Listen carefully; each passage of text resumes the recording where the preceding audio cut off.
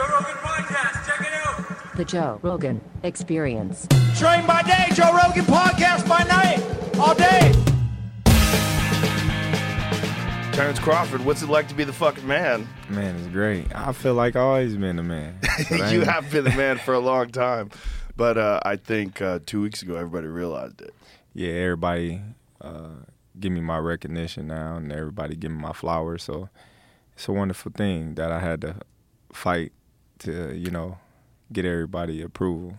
Well, it's tricky in boxing sometimes because sometimes it's difficult to make those matchups happen. And a dream matchup like that between two undefeated world champions, and for you to dominate the way you did, because a lot of people had that like a pick'em fight. Like a lot of people didn't know how to call it, but you just fucking ran that fight. You ran that fight. That was amazing. Yeah, that's a fight that we've been wanting for years. And to finally secure the fight and perform the way that I performed, it was a great moment for me in my career.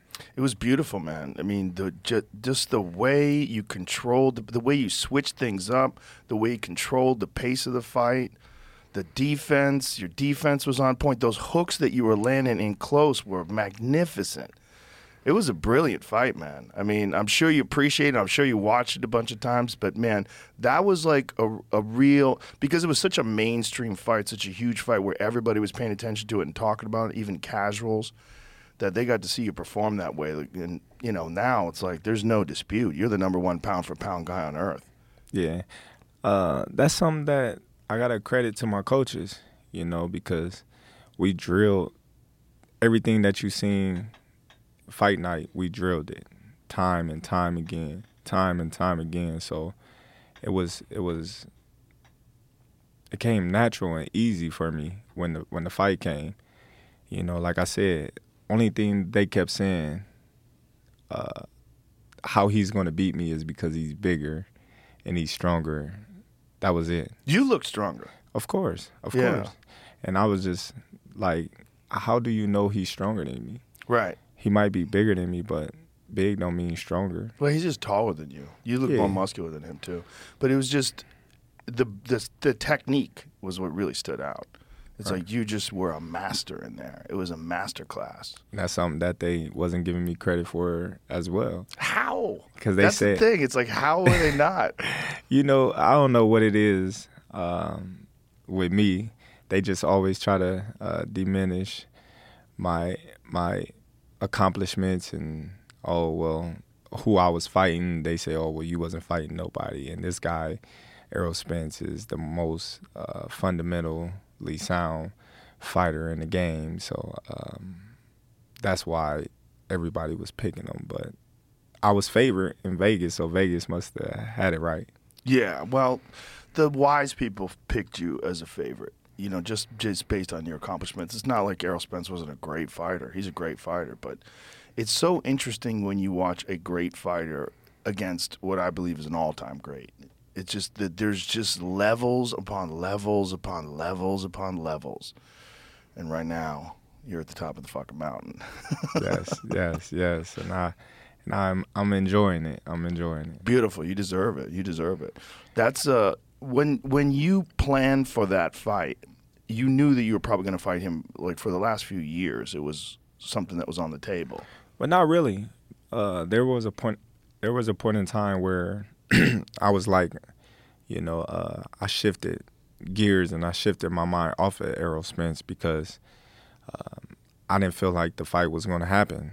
But once I left Top Rank and we started negotiating, I was like, oh, well, maybe this fight will happen.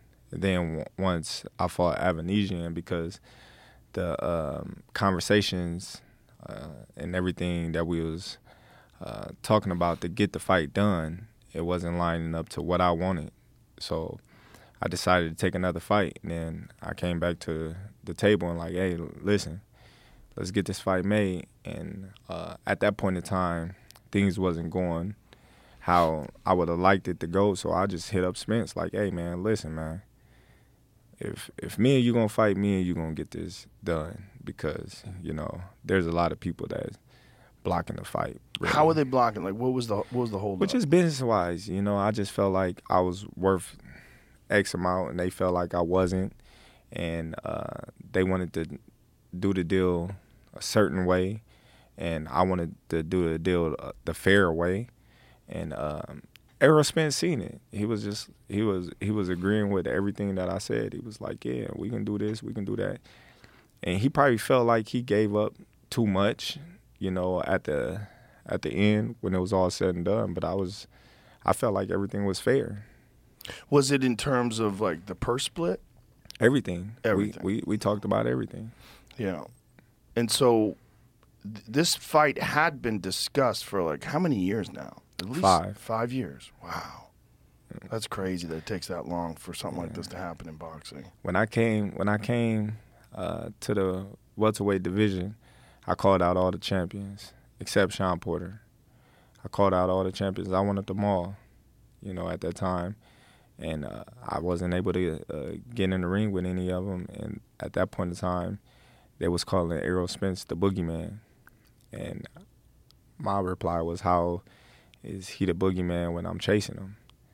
You know, I just wanted to prove to the world that I was better than what they say I was, because given the fact that how great I looked against each opponent, they say, oh, well, he wasn't nothing, or he was this, he was that, because how talented I am. Right.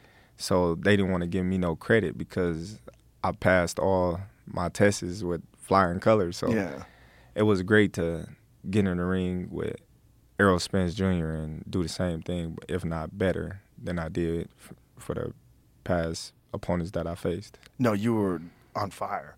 It's sort of the same thing that Roy Jones Jr. faced.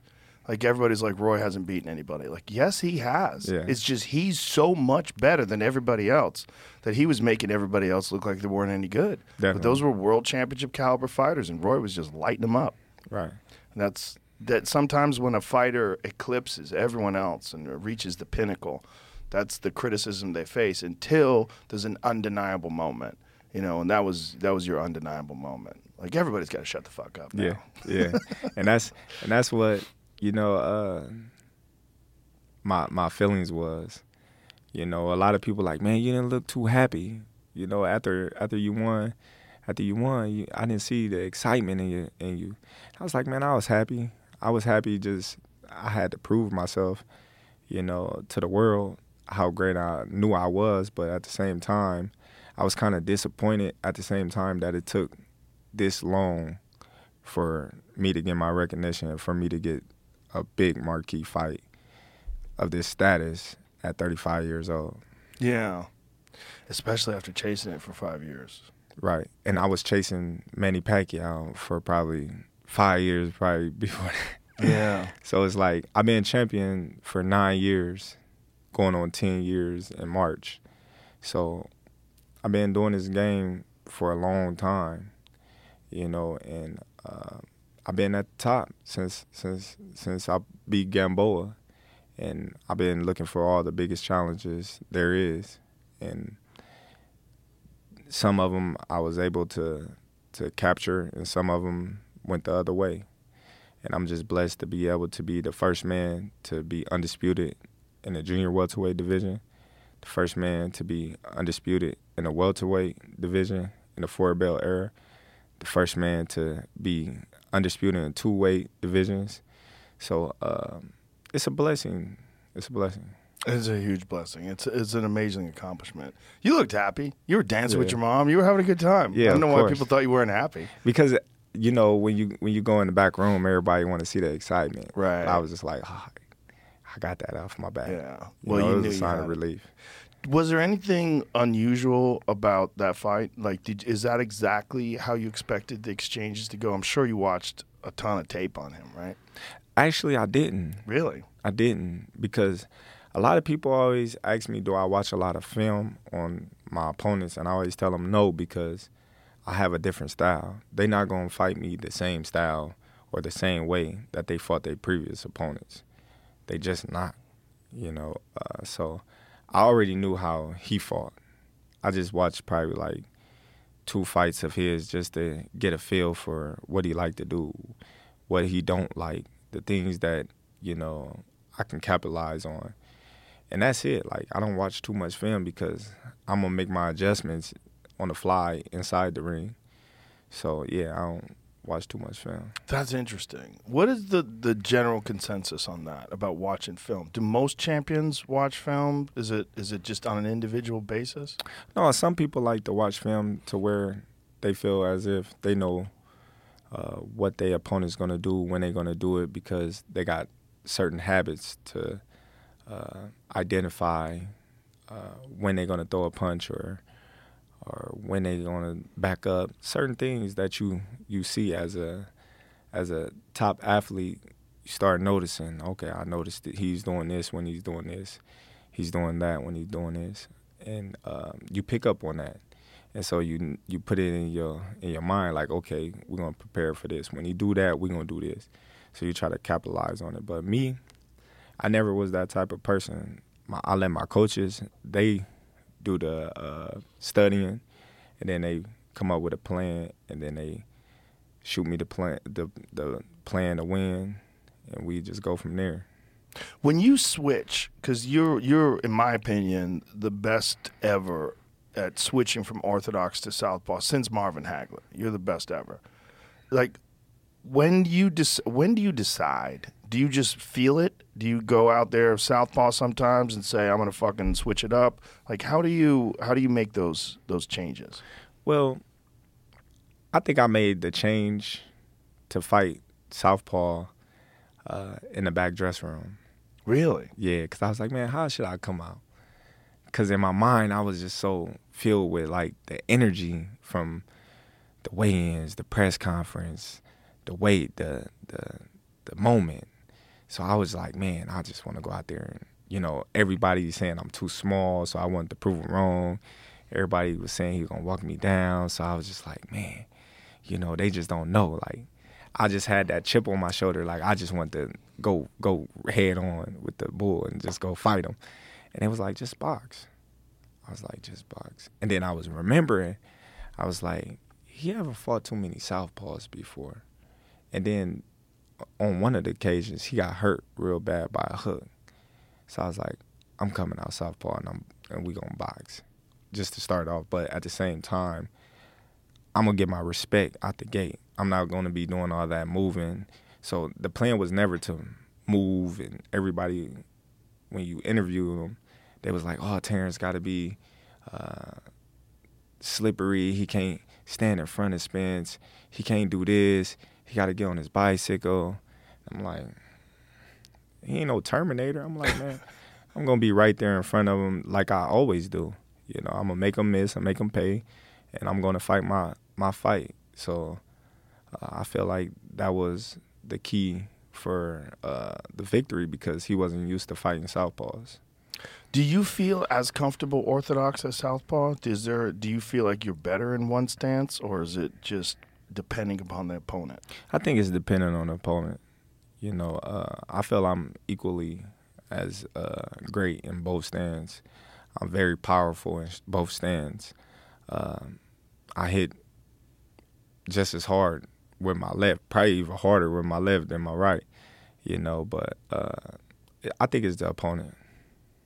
They were talking about it in the broadcast. They said that when you were a kid, you hurt your hand, and so that's why you started practicing southpaw. Yeah, that's when I started actually practicing it, you know.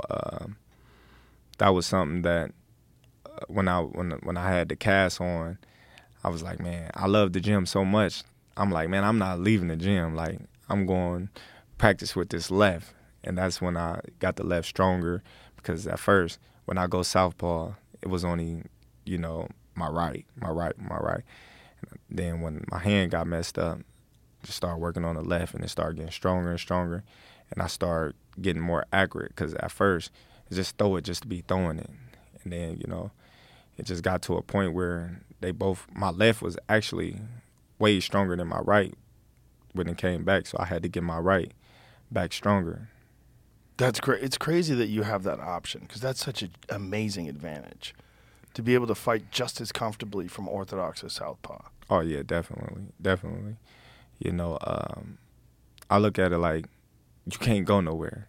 Right. Like you trapped. Like Yeah. you move to your left, I can go southpaw and cut you off. You move to your right, I can go orthodox and cut you off. So, and then it is great that I can pack a punch in both hands as well, because a lot of people when they switch, they give up something. Mm-hmm. I think when I switch, I gain something in both stands that I probably don't have in the other stands. So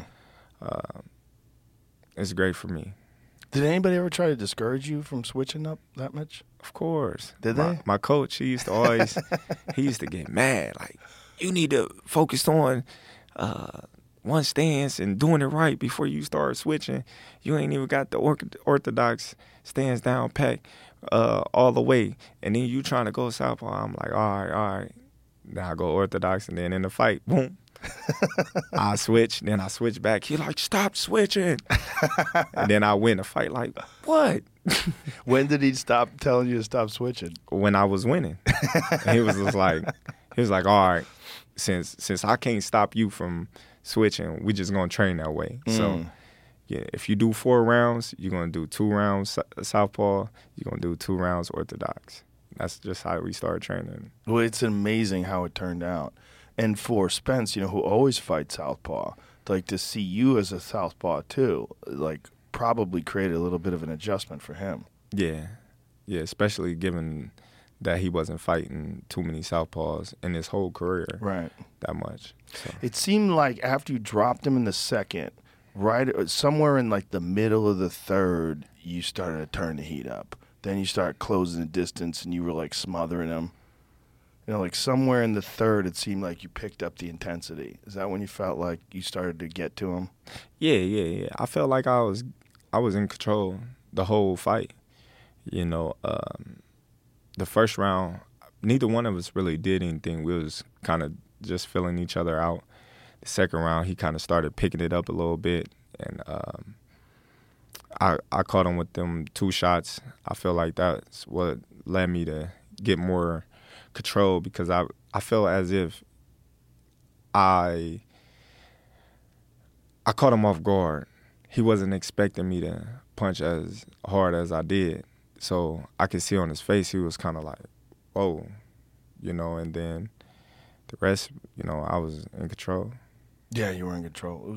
It's an amazing performance. But now that you've accomplished this, and now that you're the first man ever to be undisputed in 2 different weight classes, like, what are the offers now? Are people coming? Because I hear all this talk about Jamel. I hear this talk about Canelo. Like, where are they at right now? Well, you know, Canelo and Jamel is fighting. I wanted to fight Jamel next, since he was the 154-pound undisputed champion. But as you know, they're going to strip him for his belt once the bell ring when he fight Canelo. So your goal was to go up and become undisputed in 3 different weight classes. There you go. Wow. Something that never been done before. Right. And, you know, it's greatness. Like I said, this is my era, and I'm taking it. Ain't nobody going to stop me. So now I didn't shift gears, because I know I wanted to fight Jamel, but if he lose to Canelo, I always said, man, that's a big step. That's a big step. But for a person to go up 3 weight classes from 147 to 168 and to win, yeah, and become undisputed, wow. What can they say? They What can't can say, they say? They can't say nothing right now, but what can they say? Well, then you're in like the greatest of all time discussion. I'm already in them Yeah, you them are. discussions. But I'm saying, but what would they say though? They can't- 3-time yeah. undisputed champion and the smaller fighter that went up 3 weight divisions to conquer one of the baddest mans besides himself that's been doing it for probably longer than me. So you said 68, but you mean 54, right? No, 68. You want to go up to 68. So Yeah. so who would you fight at 68? Canelo? If he win, or Wow. Charlo, the winner. Wow. I wanna- that would be crazy. I want to be 3-time undisputed. To jump up like that, 21 pounds? Yes. What do you walk around at? I don't know. You don't know? Oh, I don't you don't know. want to tell anybody. You got I don't know. I don't know. You know what I mean? But how much time would you need to prepare for something like that? Would you gain weight? Would you do anything different? I would definitely have to gain weight. Yeah. You know, and I just believe in my abilities. You know, Canelo's not a big guy.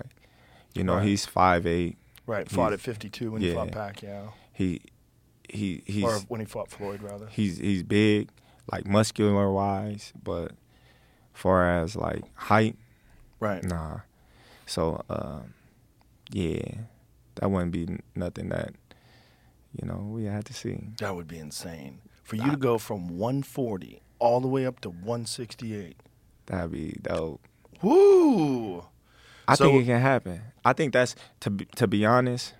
I think that's the biggest fight in boxing.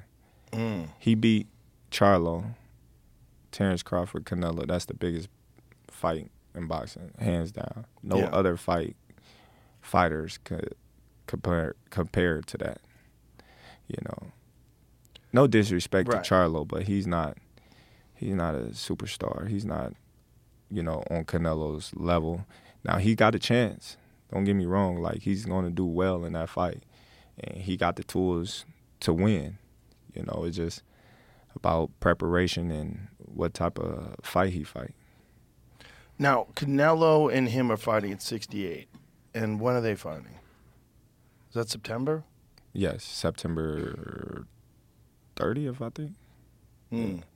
So when would you like to get back in? Like, what would be good for you? Like, how much of a turnaround? Well, if they fight in September, it'd probably be next year.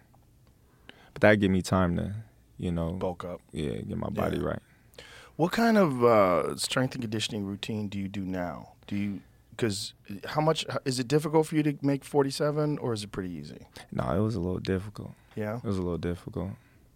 Yeah. I had to wear the little plastics and sauna suits this time, but, I don't know what it is. I go up and weight and then the weight be going up on me. Your body adapts. Yeah. Likes to eat, likes to get thick. Right. Yeah. So it's cool, though. It's cool. So when, like, on a normal camp, what does your training routine consist of? Like, do you do running? Do you do strength and conditioning workouts in the gym? Like, what do you do as far as, like, physical preparation? I do it all. I run, I swim, strength and conditioning, plyometrics, all that. You do swimming? Yes. A lot of people are doing swimming now. Yeah, I've been doing that my whole career. Really? What do you like about swimming? I just think, it helps on your breathing. It helps on your breathing, your endurance. It's better on your joints, because we don't run every day. Right. So, it helps tremendously. And do you lift weights? Yeah. But not heavy. We Right. lift probably like 20 pounds, like something light. Mm-hmm. Just a lot of endurance work. Yeah. Little quick twitch muscles. So if you have a fight where you're going to go up to 168 pounds, how much time do you think you need to get ready physically for that? I'm ready now. You ready now? I'm the type of fighter that I just believe in myself, and I don't think a lot of people think it's all about weight, but I think it's about the skills. I got the power to make anybody respect me. I don't care what your weight is. If I catch you in the right spot at the right time, you're going to feel it, And I just feel like it's called boxing for a reason. I'm going to outthink you. Yeah. Well, you showed that in that fight. I mean, just the defense, everything, man. It was a masterclass. That's what I love about boxing. Like, if I wanted to show someone a boxing match, I would show a fight like that. Like, this is what I love about boxing. Like, this man is right in front of that dude. He's rolling with every shot. Mm-hmm. He's picking off every shot the other dude throws at him, and he's countering with, like, split-second timing. Yeah, and that's hard to do. That's hard to do. And Obviously. You got to be comfortable enough to have confidence that you got to take chances. Yeah. Like, when I dropped him with the uppercut and the hook, I got hit. In the left hand, right? Yeah, I got hit while I was throwing the uppercut, but I knew that going into it because I baited him in and set a trap. So in my mind, I'm going to take one to get this off, and then come back with something else. And that's how I got the drop, the second drop. Yeah, that uppercut was genius. It was just inside, tight, Yeah. boom. Perfect time. How hard does Spence hit? He didn't hit that hard. Well, he never caught you that clean. That was probably Yeah. the best shot he landed. No, he caught me a couple of times, but I was surprised at how hard he didn't hit. Really? And given that everybody say, "Oh, he's a big puncher, he's this," I think he's just a volume puncher. I think he just wears opponents down, just wear them down. I don't think he has a one punch knockout. He have power, but it's not like boom, sleep. You know what I mean? I think it's like bam, oh, boom, boom, boom, boom, and then he just wear you down. Right. Yeah. That is a difference, right? Because if you look at his career, you never seen him like knock nobody out with one punch. You never see him, dropping nobody with one punch. You always see him like wearing them down.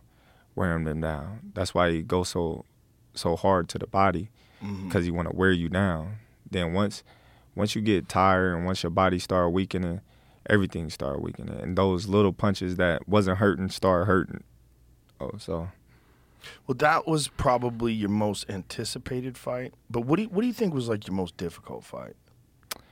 I would think Gamboa.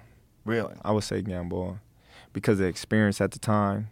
You gotta understand, I came from fighting 6-round fights, to a 10-round fight on HBO when I got the Bredis Prescott fight. So then I fight him, then I fight another guy for interim, the NABO, and then I fight for a title eliminator and Klimov, and then I fight Ricky Burns, and then I come back and fight Gamboa when I become champion. And Gamboa was labeled the next Floyd Mayweather. He was on the pound-for-pound list. Everybody had Gamboa at a high rating, so he's Olympic gold medal, He had the experience over me. And so I think I learned a lot in that fight. And that's what made it, hard, because that was something that I never experienced in a fighter before. So it was a great learning experience. That's one of the most interesting things about watching a very talented fighter, is seeing how they respond to the next level of opposition and the next level of challenges. Like you're saying, going up from 6 rounds to 8 rounds to 10 to 12, and seeing the different caliber of competition.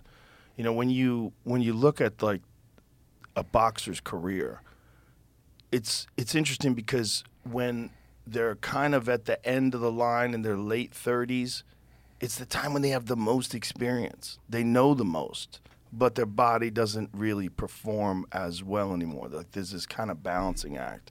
And the guy who beat that better than anybody was Bernard Hopkins. Because Bernard was world class up until like he was 50, which is so crazy. Like, how the fuck did he do that? I think because his body was more preserved being when he was in jail, and he didn't have all the wear and tear on his body. My guy Steven Nelson, he's another one. He's 35 years old and he's still moving like he's young, because he never did no sports. He started boxing at like 18. No injuries. Yeah, he just had an injury about a few years ago. He tore his Achilles. He was out for 2 years, but he back like nothing happened. That's a big one. Yeah. The Achilles is a big. Jamal Hill, the UFC light heavyweight champion, just tore his Achilles.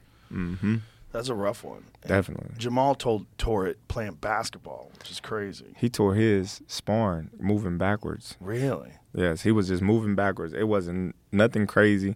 He was just moving backwards, and it just pop. He said he thought somebody like hit him. He was just like, he looked down. Like, man, he thought it was me at first. I'm way on the bag. I'm like, what? He's like, man, I fucked up. I'm like, what? He was like, man, my Achilles. I'm like, how you know? He was like, man, I heard it pop. And so, like, everybody getting around him. I'm like, man, you got to go to the hospital. Let's go. Wow. Yeah, 2 years. 2 years out the gym. Out the ring. That's a long one. It's a crazy injury to come back from. Yeah. Because it's such a thick tendon. And when it pops, it's just a disaster. Mm-hmm. Have you had any like significant injuries? No. That's amazing. Yes.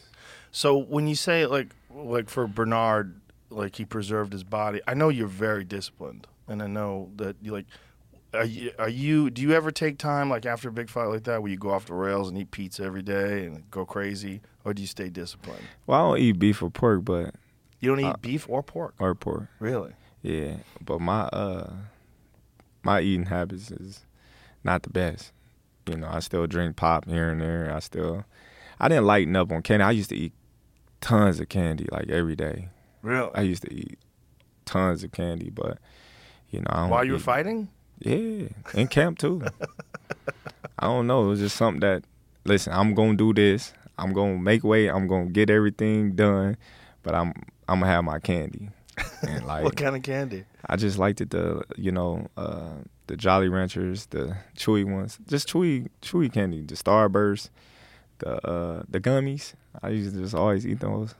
Well, when you're training a lot, it's not bad to have a little extra sugar. Yeah, Like Floyd used to drink sodas after he trained. yeah, And everybody's like, why would he do that? Like, then I talked to a nutritionist, and he's like, it's actually after a very hard workout, like sparring and hitting the bag, it's actually a good way to replenish glucose. yeah. That's probably why I always was drinking it. You know, and cutting weight. I don't know why. When I'm cutting weight, I'd be like, all right.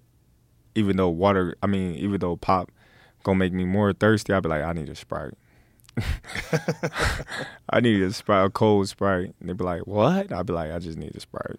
How come you don't eat beef or pork? I don't eat beef. Pork is just, bad for you. It's unhealthy. And I think when beef, I stopped eating beef probably 7 years ago, probably more than that. Really? Yeah. I had back problems, and I was like, man, my back was just hurting so bad, and I didn't know what it was. So I went to the hospital. I went to the emergency, and so they did the MRI and CAT scan and stuff like that on my back, and I had backed up shit all up my back. What? Backed up shit. Really? That was what was hurting your back? All beef. So since I cut out the beef, because they said beef is harder to digest and harder for your body to break down. So I stopped eating beef, and I ain't never had none of them issues ever again. That's crazy. I've never heard anything like that. Yeah. So where do you get your protein from? Chicken. Just chicken? Chicken, turkey. Eggs, fish? Do you Yeah, eat fish? all Yeah. that. Yeah. So chicken, turkey, fish. Yeah. That's great. I've never heard anybody have it. I eat mostly meat. Yeah. It's like that's the most of my diet is meat. You probably got a lot of shit in you. Nope. No. I bet you do. Bet you do. You might not know it, but you Maybe got a I lot should get of an shit. MRI. Nah, maybe you should do a colon cleanse or something. Do you do colon cleanses? No. Do one, and you're gonna be amazed. Really? Swear. I don't know about that. All right. I don't think there's anything wrong. I did one. I was doing one in this camp, Yeah? and it was crazy. Like, shit that come out of you, you be like, damn, I had that. So much did you in do me? like a colonic? Nah, I just, The colonic is rough. They yeah, stick a hose up your ass. Yeah, I ain't doing that. Yeah, I ain't doing that. What did you do? What did you take? No, I just, take, just a little colon cleanse, dietary, not like supplements or Right, I know what stuff you're like that. Like just stuff that, It's like fiber. yeah, fiber that makes the Yeah. shit come out. And it just, whoa. Yeah, I did that before camp and stuff, and I was like, dang. Yeah. So if you do you have someone that prepares your meals? Yes. Yeah. Yeah. So you got like a meal prep I got company? a nutritionist. I got a chef. All that. Yeah. And you're also, I saw are you a part of that snack thing too? Yeah. Yeah. So that's what that is that dude from Balco? Yeah. Victor Conti. Yeah. So Victor Conti, he was on the podcast back in the day. So he's the guy that he got busted for with Barry Bonds and the clear, where they were giving him that undetectable steroids. And now he's on the other side of it. He's making sure that the whole sport is clean. Yeah. and nobody knows better than him because he cheated for years. Yes, Yeah. and they hate it. They hate it Yeah. because you'll see a lot of people like, oh man, this dude was a cheater. This dude was this. This dude was that. And then you can't get nothing past him. Well, he was a cheater, but just because the guy was a cheater, look, first of all, that's the kind of guy you would want being involved in cheating and catching cheating. But he's trying to clean up the whole sport. Yeah. Like, it's not like he like, all right, well, I'm sponsoring you, you representing my brand. Mm-hmm. He's trying to clean up the whole sport. So, he's like, why isn't it like more transparency? Yeah. Where is the transparency? Like, where's this? Where's that? Why can't the world know what's going on, with the test that's going on? Yeah. The public should know, if these fighters is clean or not. Right. Because every month there's fighters coming up positive for steroids or banned substance. Well, look at the Anthony Joshua Dillian White fight. Yeah. It's canceled 2 weeks out. Yeah. Huge heavyweight fight. Yeah. And Dillian White pops. Yeah. Yeah. And that's not the first time. No, he's popped before, right? Yeah. Yeah. So it's sad for Anthony Joshua to, go through those things that I'm training for this fighter and then he popped now, boom, I'm hit with.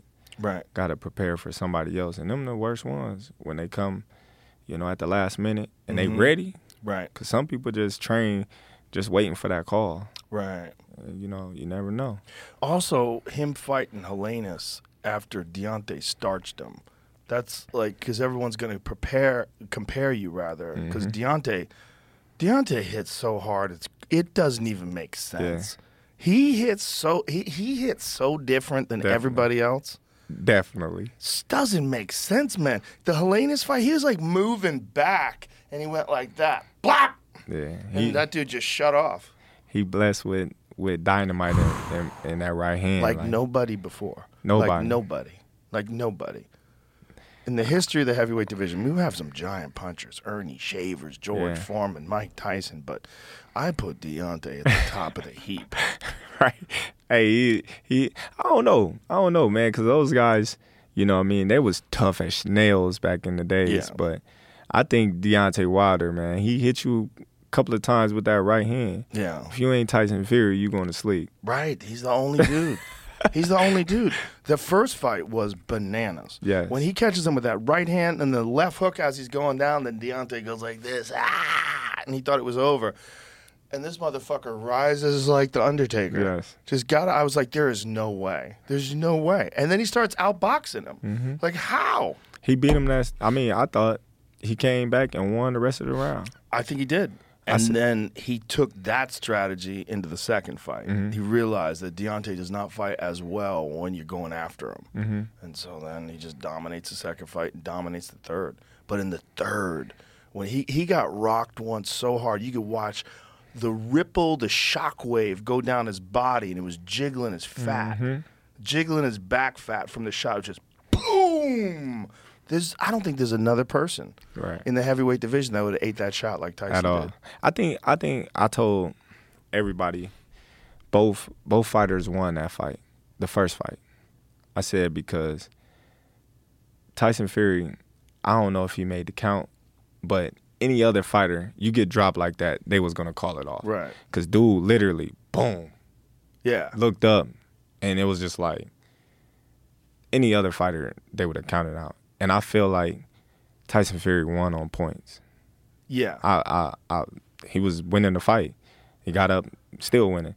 Second fight, Tyson Fury hands down. But the third fight, Deontay Wilder could have made it a better, interesting fight, but he got tired.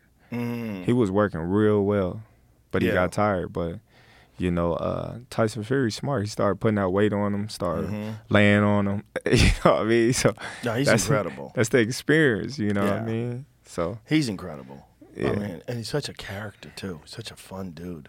Yeah, he's funny. He's so funny. He got so mad at me because I said John Jones would fuck him up. In the octagon, yeah. Yeah, I said in a fight. It's like, no man would beat me. Oh, no. Lock me in a room with any man, I'm coming out alive. No, John, he's a dangerous dude, man. Y'all better leave him alone. Leave him alone. Yeah, it's just listen. I believe firmly that if Tyson Fury learned wrestling and learned Muay Thai when he was younger, just like John did, he would be a world champion. Yeah, but I think he that ain't beating guy, John. He's not beating John now. Beating John.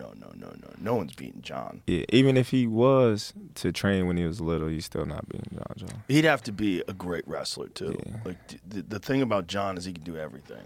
He Everything. can do everything. And he's the most.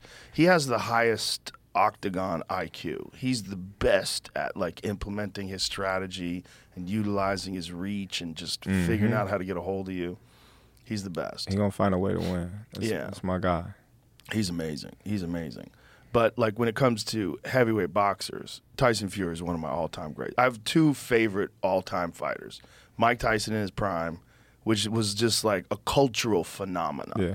Like when you would watch Mike Tyson fights back in the day, they were executions. Right. Like you were just paying, and you were hoping it lasted a little because you're paying for the pay-per-view.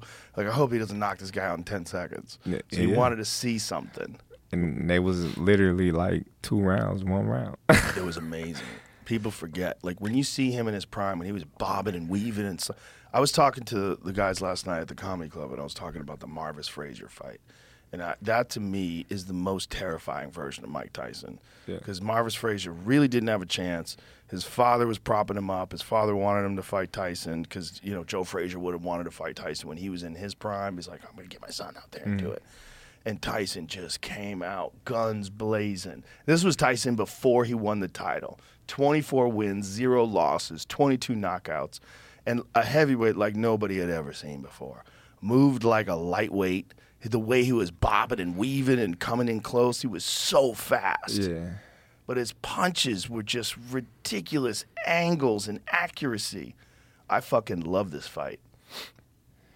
Yeah, nobody was like it, especially in the heavyweight division. No, it was a totally different thing. This is it.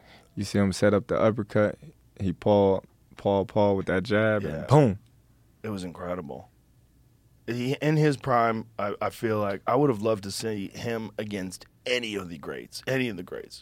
Joe Louis, Muhammad Ali, any of the greats. I would have loved to have seen Tyson in his prime against those guys. Yeah, if they could take a punch, then it would be interesting. The punches come so fast. Yeah. The thing about Tyson, too, is the speed. Yeah, that's what I said. They could take a punch. The speed was insane. Because he get hit.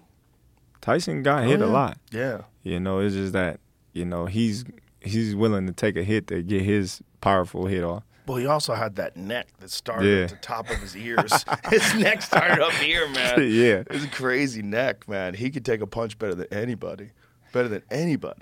So what you think, let me ask you a question. Okay. So what you think on about the business side of MMA and boxing? In what way? And like, you know, the way of the fighters getting, you know, not getting what they deserve. In MMA? And boxing. Well, both. You know, it's tricky, right? Like this whole thing with you and Spence, like trying to negotiate a proper contract. You know, there's a lot of vultures. There's a lot of weasels.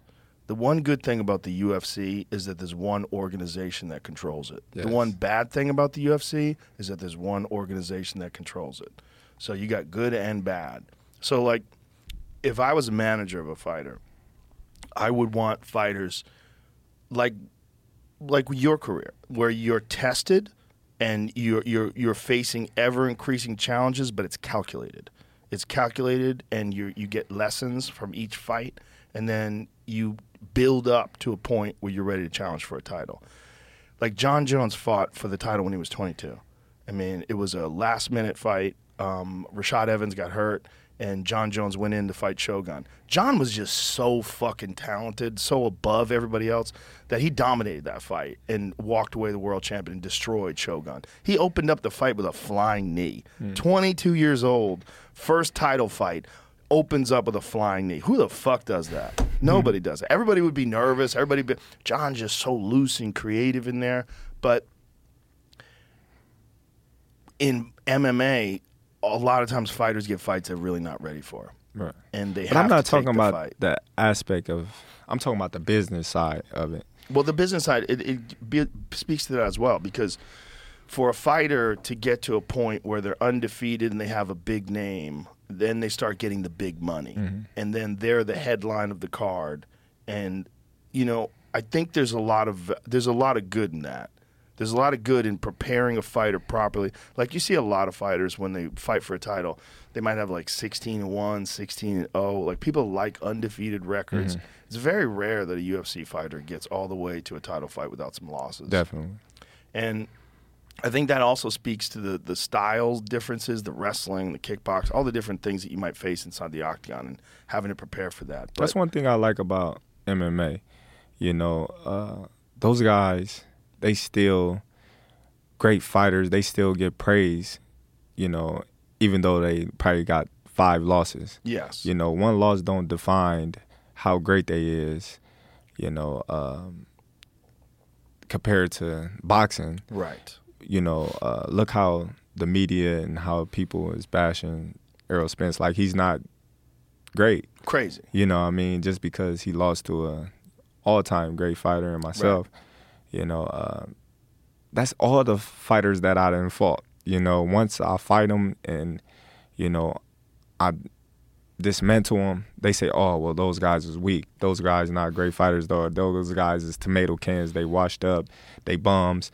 I'm like, dang, how can you disrespect this man? And he didn't work his ass off to get to the level that he is. Undefeated. To even Unified be able to champion. challenge me. Yeah. You know what I mean? Can I just be that good? Why they got to be bums? Why they got to be tomato cans? Isn't that just a lot of noise, though? There's a lot of people that their opinions are stupid. Yeah. There's a lot of people their opinions suck. But if you looked at my whole career, that's what was always said. Terence Crawford haven't fought anybody. Terence Crawford, only fought washed fighters. Terence Crawford this, Terence Crawford that. But now, after the Spence, that's they have what to I shut said. the fuck up. That's what I said. But don't listen to those people. Like, listen to Andre Ward. No, they motivate me. You know what I'm saying? Oh, they do. They motivate me. Okay. You're like David Goggins. Yeah, I want to. You I love want to the see haters. it. I want to hear it. I want to see it because that lights that fuel. Right. And then I just grit my teeth and be like, Well, one of the most crazy stories about your career is your mom. Yeah. It's about how your mom just never gave you any praise. Yeah. It's like, nope, not good enough. She was tough. She was tough. You know what I mean? I love my mom to death. That's my heart. It's my girl. You know what I mean? But that was just her way of pushing me to be great. You know what I mean? And she just knew that her son was so competitive. She was just like, all right, let me see how competitive you is. Come here, little kid. She would pay people to try to beat you up. Yeah, no. We have gloves. We have gloves, and because Yeah. I come from my family was all into boxing. My dad's side of the family, my mom's side of the family, so she was always tough. So she'll get the little kids in the neighborhood $5 if they can win. We'll be in the front yard, and I beat them all up. I beat them all up. I'd be like, now what? You give me the money. It's amazing how it worked. I mean, now it's not something like I think a psychologist would recommend for raising a child. Right. But sometimes they're wrong. Yeah. And it depends on the person whether they can rise to that challenge. And obviously, it made you great. Yeah, I think that's why I said, I love to hear the doubters, the naysayers, because I think it's something in me from my past trauma with my mom. Me trying to prove her wrong. Me fighting for her, approval. So, it goes back to when I was a kid when, she would say, "Oh man, you ain't gonna win it." And I go out there and win. I come back with the belt, and she taking pictures with the belt. Look what my son got. Look what my son did. You know what I mean? But then, when it's just me and her, you still ain't shit. You ain't gonna win the next one. You know what I mean? So I laugh and stuff like that. That's And, amazing. Yeah. So it was just, my mom knew what she was doing for me at a young age. She was instilling, mentally toughness because, through anything that's going on in my life, I'm always focused, no matter what it is. It can be a loud room full of people. It can be 50 people in a room, and I could be fighting the next day. And the average person be like, man, what is you doing, dude? You got a big fight tomorrow. Like, you need to be focusing. You need to be resting. They need to be out the room. You know, I'll be sitting there. I'll be like, I'm good. I'm not doing nothing. They just sitting here talking. What's wrong with that? Because I'm so locked in, because once I'm focused on something, that's not going to distract me. And I think that comes from my upbringing as well. Have you ever worked with a sports psychologist or anything? Nah. Nothing. But I used to have to see counselors and stuff like that when I was little. If you get in trouble. Huh? If you get in trouble. No, I used to get in trouble. Yeah. I used to have an anger problem. I used to be mad at the world. And I always tell people I don't know why I was so mad, but then as I got older, I was realized that, you know, my dad was gone, and I wanted my dad to be there. Yeah. And, like, my mom, like, everything, you know, I do wrong, I was getting a whooping for it. So it's like, that's all I know. You say something I don't like, I'm whooping your ass. You do something I don't like, I'm whooping your ass. So it was just like everything that I was getting at home for getting in trouble, when I go out into the real world, I was, you know, doing the same thing that my mom was doing to me. When I get in trouble or say something or do something that she don't like, I was getting a whooping for it. You know, you're not listening. So if I'd be like, dude, shut up talking to me. And you still talking to me, you're not listening, now we got to fight. I got to beat your ass because now you're not listening. Now you didn't piss me off. So, you know, I used to get in trouble a lot. Well, it seems like with all great fighters, they've overcome some serious problems when they're young. Yeah. Like every great fighter. It's very rare that you have a great fighter that had like this like perfect upbringing where nothing ever went wrong, everything was fine, got everything they wanted, anything they needed. You know, it seems like every fighter has to overcome people downing them, people dismissing them. They have to overcome that. Oh, yeah, definitely. From school to everywhere, you know. Yeah. A lot of people, I don't think nobody but my family members thought that I was going to turn out to be the guy that I am today. Like, when I see people that knew me when I was little, they just, you know, like, they just want to cry. They just like, what? I just can't believe how of a man you grown into. I would have never believed this would be you. Like, you talk so well. You ain't in trouble. You doing things for the community. I'm just in disbelief. Like, I'm just so proud of you, and I just be like, thank you, because nobody thought that I would turn out to be who I am today, you know. And it just goes to show that it don't matter how you start, it always matter how you finish. Well, it's also your composure. You know, you have this ability, like, you can talk shit in the middle of a fight to someone who's sitting ringside. Yeah. Like, it's kind of amazing. You're just always composed. Definitely. You know? I think it's because you've overcome all that shit. But because your mind is centered. Yeah, it's even when we were talking about cars earlier when I was showing you the Barracuda. You're like, I don't drive any of my cars. I drive my truck. You just listen to all these cool cars you have. You just stay low-key. Yeah. Stay low-key and keep it together. Stay composed. I got to. That's just me, you know. Yeah. I never want to be nothing other than myself. Like, I remember my family members, you know, a couple of my friends, they're like, man, you need to talk more shit. You need to be like Mayweather. You need to do this. You need to do that. I'm like, no, I don't. I said, that's him. That's not me. Right.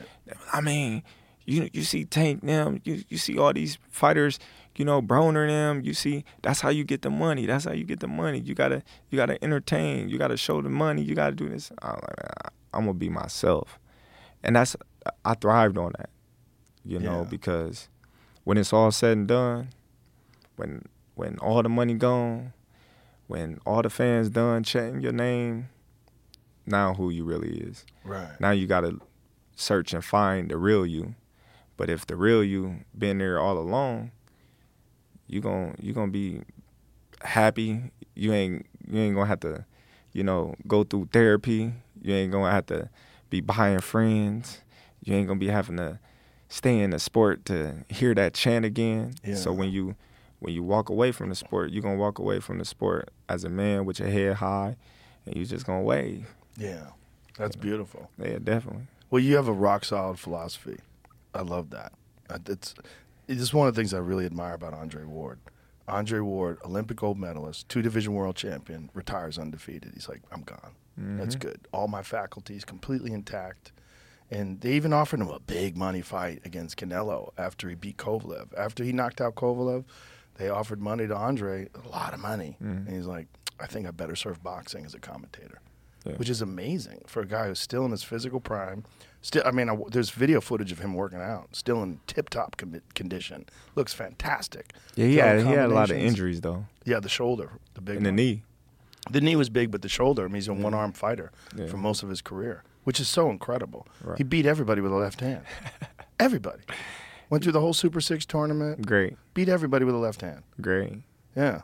And then finally got it fixed and fucked Kovalev up in the rematch with a right hand. Right. It's crazy. I always said I want to retire from boxing. I never wanted boxing to retire me. My goal was always to retire at 33. 33. Is it because the fights didn't come? Like no, I just Errol Spence fight, or even before that. But why did you decide to keep going? I don't know. It's just like my body was just like, man, you ain't done. You know what I mean? Even though, I wanted to retire, it was just like, you're not done. Like, you got a lot to prove. You got a lot to accomplish. You still in your prime. So it's like, all right, keep going, because I wanted that mega fight.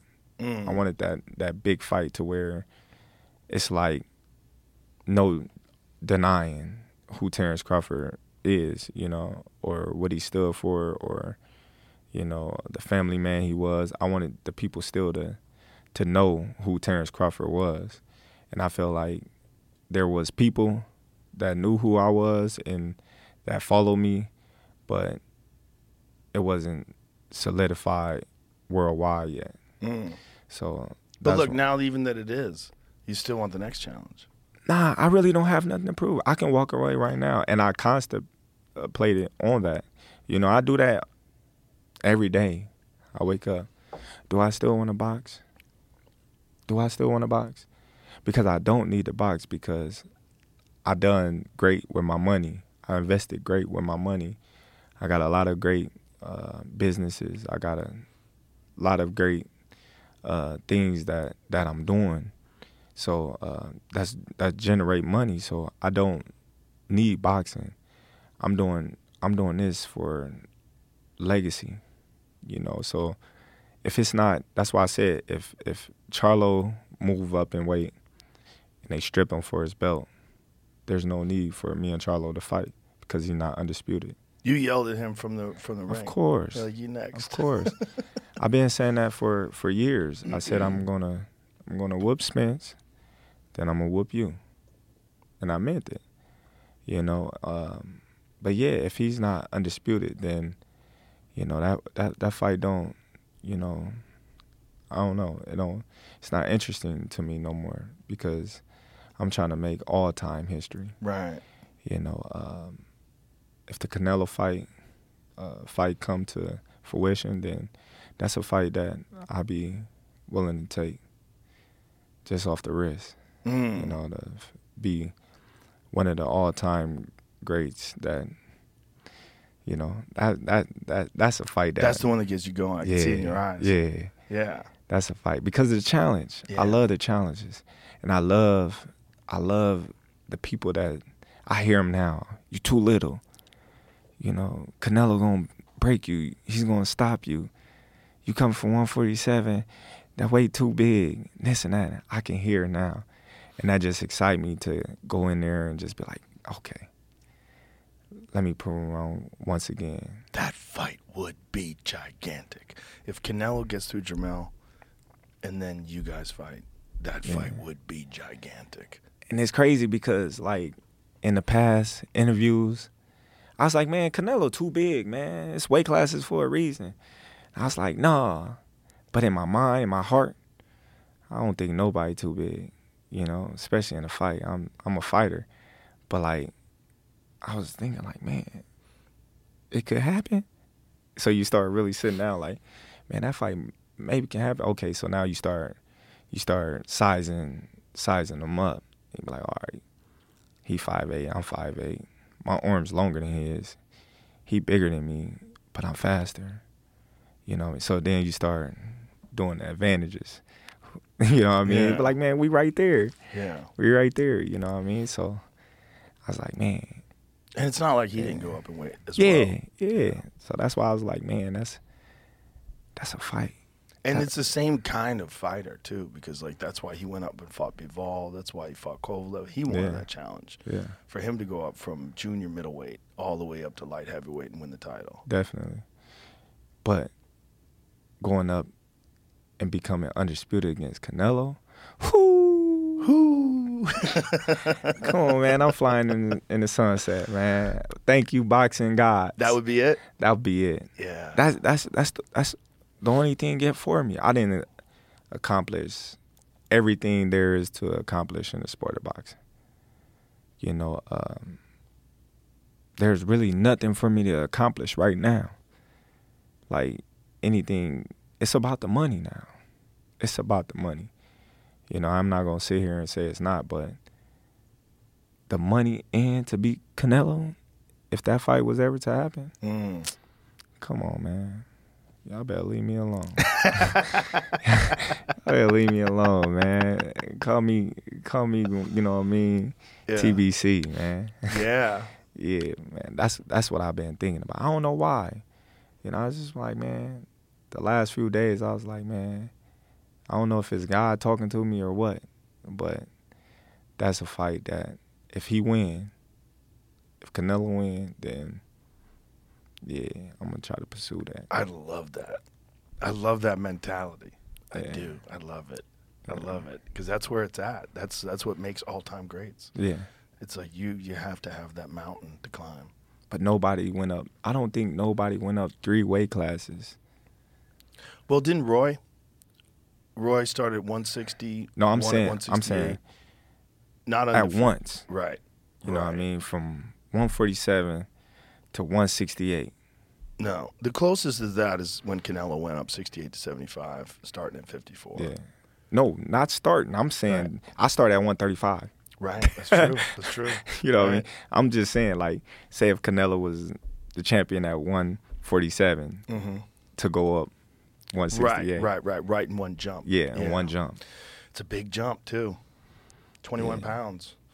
It's a lot of weight. It's a lot of weight. Yeah, that's spar exciting. big guys, though. Do you?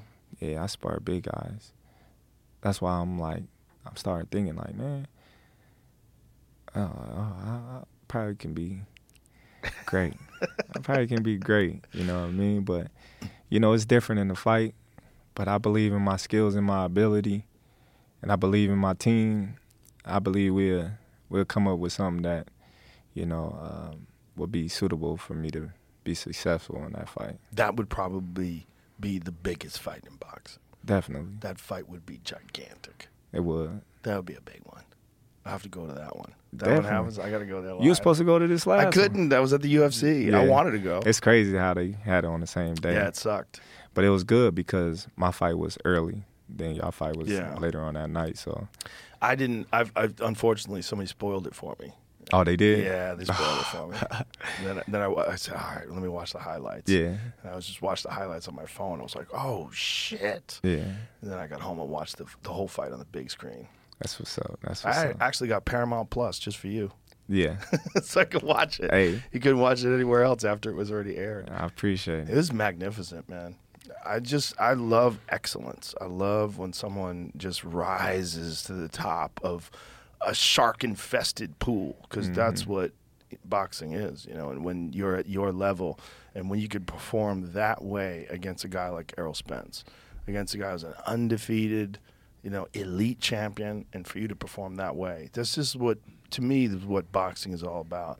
When one person shows that there are levels upon levels upon levels upon levels. Yeah. You know, and then it puts you in this category where people go, okay, well, what other champions can move around in weight classes or go up or come down? Like, you know, I know there's been a lot of discussion about different people from different weight classes coming up to you. Is there anything else that's interesting to you other than Canelo or Jamel? Nah. Nothing. Nope. You just need, like, dragons to slay. You know what I mean? Like, at this point in your life, you can't even fight a regular fighter. Yeah, like I don't know. Like, I get excited I don't know why. I get excited when I talk about Canelo like I used to get excited about Pacquiao. Really? You know, I used to get so excited. Like, man, I'm going to be able to fight Pacquiao. You know, because... Is that the one you think got away? Yeah, it definitely did. It definitely did. I tried my ass off. What stopped that fight from happening? They didn't want to fight. It's too dangerous. They didn't want to fight. Freddie Roach said he didn't want to fight. His Pacquiao handlers didn't want to fight. You know, I believe Pacquiao, as a fighter, he wanted to fight, but they didn't want to fight for him. So, you know, it just got away. When looking back at like Floyd's career, like him coming up in the era that he came up in, he had all them champions that he was able to fight, and that's what led him to be so great. You know, because he fought the most champions, beat the most champions, you know, got the most money for beating the most champions. So it's just like, man, he had this guy, back to back to fight, one after one, you know. And when I was coming at the peak of my career, they all retired. You know what I mean? So it's like, I can't get these guys' name on my resume. You know what I mean? So it's just like, you know, now I'm the old guy in the era, you know, that the young guys want to try to get a piece of to build their legacy and put names on their resume. And it's just history gonna keep repeating itself. Yeah, there's always going to be a new guy coming up, and there's like right now you got Boots Ennis in your weight class. Definitely. What do you think about him? Oh, he's very, very talented. He's unproven, but he's very talented. Yeah. You know, the eye test tells it all. You know, he's got the it. You know, but we haven't seen him against any elite fighter. We've never seen him tested. So until then, you know, we just gonna keep saying, "Oh, Boots, Boots, Boots," until he meet that fighter that's gonna test him. Is he the mandatory? Yeah, I probably got like 3 mandatories. Really? Oh, right. Yeah. 4 weight classes, 4 belts.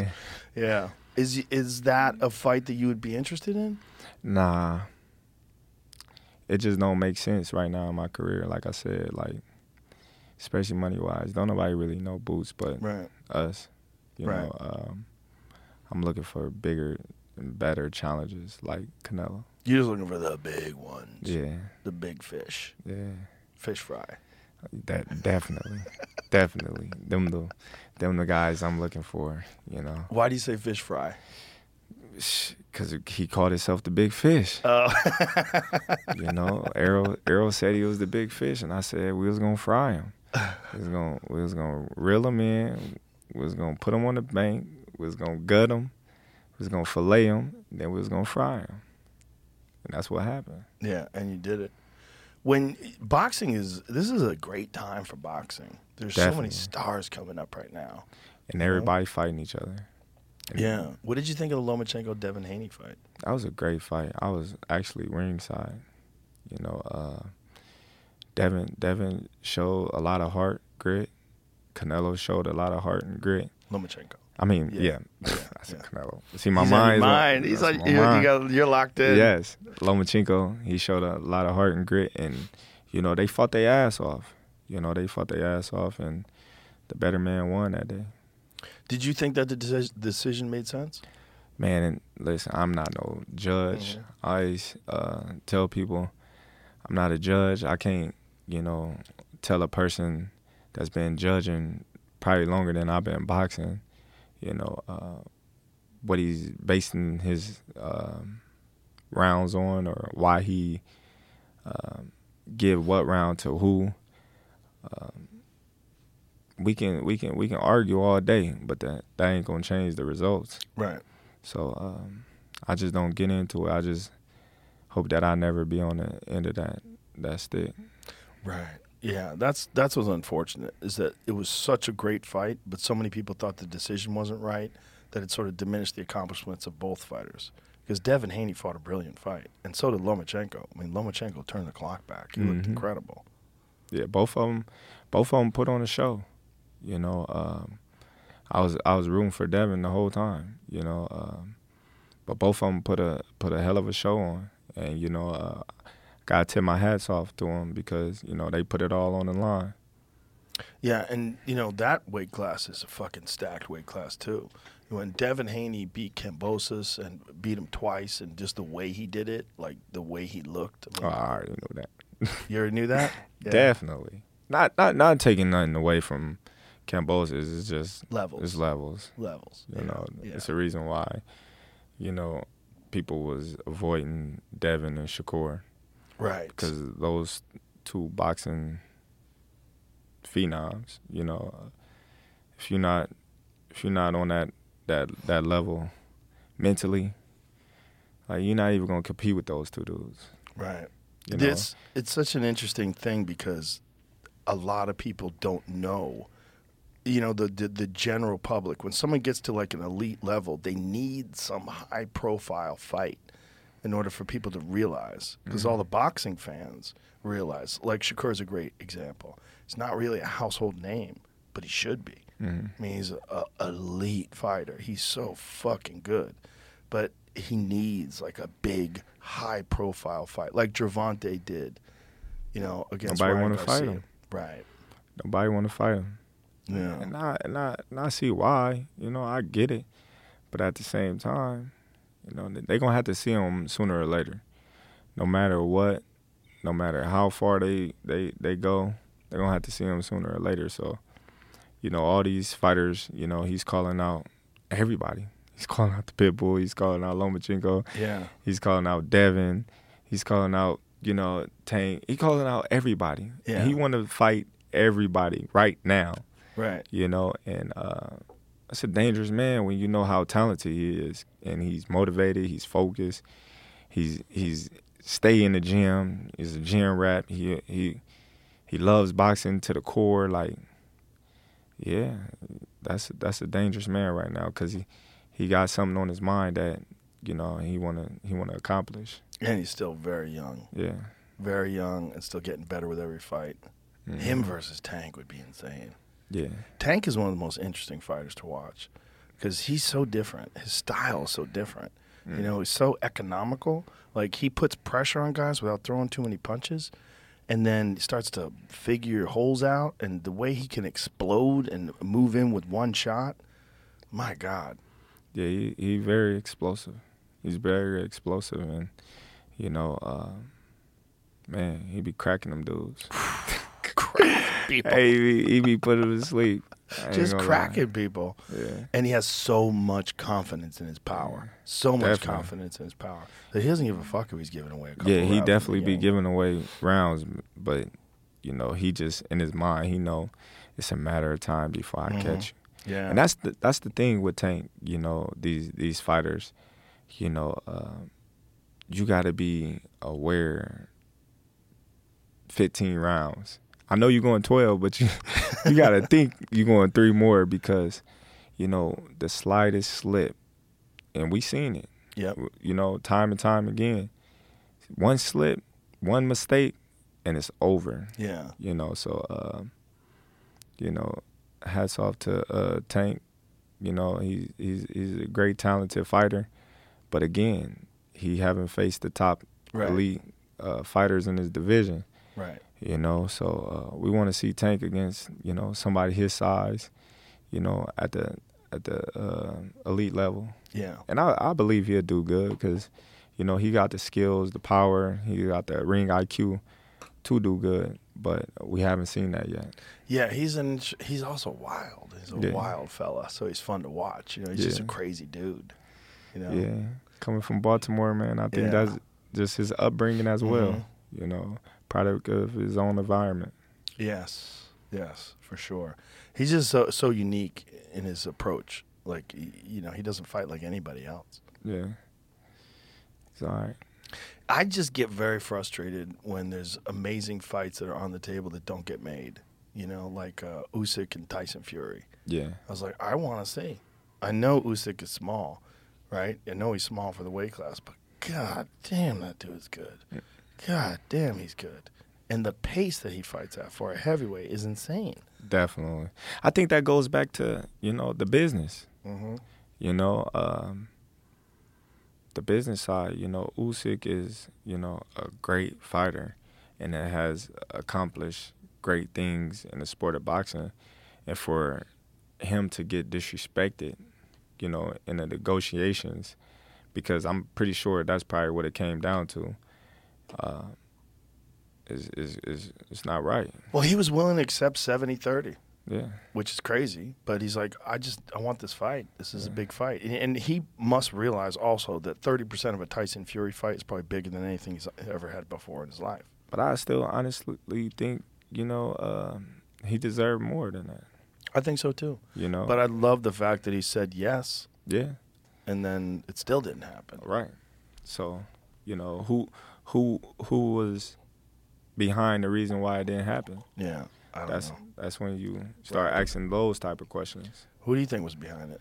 I don't know. I can't say. I wasn't, right. In the negotiations, but, it should be some type of form where, these fights should be mandatory to happen so you can clean up the sport of boxing. It can only be one champion in one division, like the UFC. Right.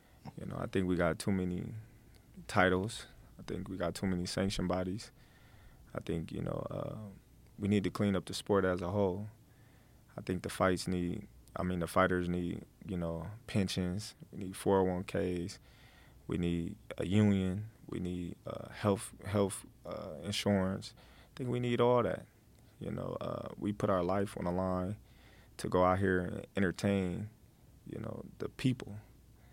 And once we done entertaining, we leave home, and we come home not the same fighter that we once was when we left, and it's heartbreaking to see a lot of these old-time fighters, that speaking impaired and, can't enjoy the fruit of their labor or just flat out broke, and they gave their life to the sport and doesn't have anything to show for it. And I think that's wrong. I think, we need to create something to where at least the fighters can, live comfortable after the sport of boxing, given if, something dramatic was to happen or, you didn't put in a certain amount of years in a sport that you can pay in on your own to have you a 401k. So when you retire, you got some type of income coming in, because when you getting that much money so fast and so frequently, you just spend it. You just spend it because in your mind, I'm going to fight again and I'm going to get it again. I'm going to fight again, then I'm going to get it again. But then you start living off of that, and then once you get to the tail end of your career, you're like, damn, I didn't spend millions and millions, and I got a couple of more fights. Now you're struggling, because you got to pay taxes. If not, they come to take everything you got. And then, you pay taxes, now you got not even half of that. And now you're looking like, damn, I got to make this stretch. And then you ain't got no work ethic skills because you've been boxing your whole life. You didn't go to college to get no curricular skills in other lanes. So, I think we need to create something to clean up the sport of boxing. Do you think it's possible to eliminate the sanctioning bodies? I mean, the only person that can kind of do it is a guy like you. Because, if you're a world champion in 4 different organizations, you're undisputed. There's no one that can say they're the welterweight champion of the world except for Terence Crawford. If you say, all these belts are bullshit, I'm the fucking champion, whether it's the Ring Magazine belt or whatever you sanction, whatever you sanction. Do you think it's possible to do something like that? I think it is. I think anything is possible. I think, Floyd, I think Canelo, they showed us time and time again that it's not about the belts. When you get to a certain point in your career, you bigger than the belts. Right. Coming up, everybody want to be a champion. But once you get your name out there and you become a megastar or star, the belts don't mean nothing. We paying for the belts. How much do you have to pay? We got paid like what 3%, 3%, 2%, 3%. Like that's crazy. Definitely. That's it's so like, crazy. It's like I'm paying you to make me a belt. And do you have to pay 3% to each individual section? Yeah. Wow. Some of them is different. Some of them is 3. Some of them 2. You know, so it's like I'm paying for you to come out here and watch me fight to give me a belt that, you know what I mean, I'm already paying for. Like, come on now. I'm paying you. You're not paying me. I'm paying you. So right. The only one that really matters is the ring belt because it's free. It's free. Like, why do I got to pay to be champion? Yeah. Once you start thinking about that, like, dang. Yeah. I'm paying all this money. And the Ring Magazine belt is as respected as any of them. Yeah, that's the number one guy in the division. Yeah. That's how it should be. I don't think, you know, a champion should have to pay to be champion. No. And where is all the other money going to? Yeah. You know, especially when you get to these high prize fights, you know, that 2 and 3% is turning into a lot of money. Yes. So you're like, okay, so what is you doing with the money? Right. Where is the money going to? Like, where's the value? Yeah. So the value is entirely in you. Definitely. In you and your name. That's what people don't give a fuck about those 3 letters. At all. At all. They just know Terence Crawford's the best. And who he's fighting, who cares? Like, whatever it is, that's the big fight. Mm-hmm. It doesn't WBO, WBC, no IBF. Nobody gives a fuck. They don't. Nobody gives a fuck. They care about who you beat. Oh, you just beat the nobody, you know what I mean, care about the belts. You know, yeah, it's cool to say, you know what I mean, he's an undisputed champion of the world, you know what I mean, or he's a champion of the world. That's beautiful. You know what I mean? That's history. That's legacy. But at the end of the day, you know, it's all about the man's future. Yeah. You know, and that money that we spending on them belts and then with them sanction bodies can go to our kids and our family. Yes. You know, so yeah, it's a lot of money that. A lot of leeches. Yeah. Yeah. What do you think about like what Floyd's doing? What Floyd's doing is kind of crazy. I love it. It's amazing. He's making more money than most boxers, just fighting people who have zero chance. I love it. I love it because it's entertainment. Yes. You know, Ali did it. Tyson did it. Like, why can't Floyd do it? A lot of people. Well, Floyd's doing it better than anybody. Yeah, that's what I was about to say. A lot of people getting mad because how well he's doing it. Yeah. But if I was in Floyd's position and I got the opportunity to do what Floyd is doing right now, travel the world, sparring. Yeah. You know, I would do it. We spar for free. Right. You know, why not spar for some millions of dollars? It's not going on my record. I'm entertaining. I'm, I'm getting a workout at the same time. Why not? Right. No, I agree. I think it's amazing. I just love the fact that he's gamed the system. Yeah. You know, because the system is you get to a certain point in time, you're a champion, you make as much money as you possibly can, you retire, and then there's no more money. Yeah. And Floyd's like, let me just box some people that have zero chance. Yeah. And then now with what's going on in like Saudi Arabia, United Arab Emirates, like you can get paid insane amounts of money. Like if you're Floyd, people just want to see you perform. Definitely. And he not just if you Floyd. You see Tyson Fury now went over there and he's gonna fight in Ghana. Yeah, that's happening in October. That is an interesting thing. That's an interesting thing because you got a guy in Francis Ngannou who was the heavyweight champ, retired from the UFC, left the UFC as the champ, but has zero professional boxing fights. He has no chance. when I was doing the interview at the UFC gym, they asked me about the fight. I said, he have no chance. Tyson Fury all day. You talking about one of the best heavyweights ever. You know what I mean? And you think this guy with no boxing experience gonna come in there and just beat him? He don't hit harder than he don't hit harder than Deontay Wilder. No, nobody hits harder. So than what you Deontay. think this guy gonna do with them 10-ounce gloves on?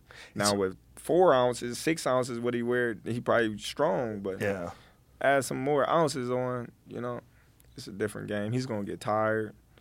you know, it's gonna be a different game. Yeah, he doesn't have the experience, and to go from, listen, I think that he could have he's also 36, you know, he could have a career as a heavyweight boxer because he hit so fucking hard. Yeah. If they built him up and he starts fighting guys and, you know, different styles and gets to the point where he's really got experience a few years down the line, he could fight world-class fighters. I think he can fight good boxers if he learns those lessons. I don't know. But to do it at 36, that's what I'm saying. That's a little up there, you know. That's up there. It's gonna take some years to develop him. A long time. To take him through them steps and get tested, and yeah, you know, he walking right into the championship with nothing. It's kind of crazy. Yeah, I commend him though. He wants the bag. He's gonna get a big one. I mean, I don't know what he's gonna get paid, but it's gonna be more money than he's ever made before. Right, I believe him. Yeah, that's why all those MMA guys coming over to boxing, trying to, you know, they see Conor McGregor, they like, oh, yeah, made all that money. Yeah, let me try. Yeah. Yeah. That was a fascinating fight, Conor versus Floyd. It was fascinating because Conor's a talented fighter, but to just jump right in against the best ever, like, it's just. Hey, he did what he had to do. Yeah, got that bag.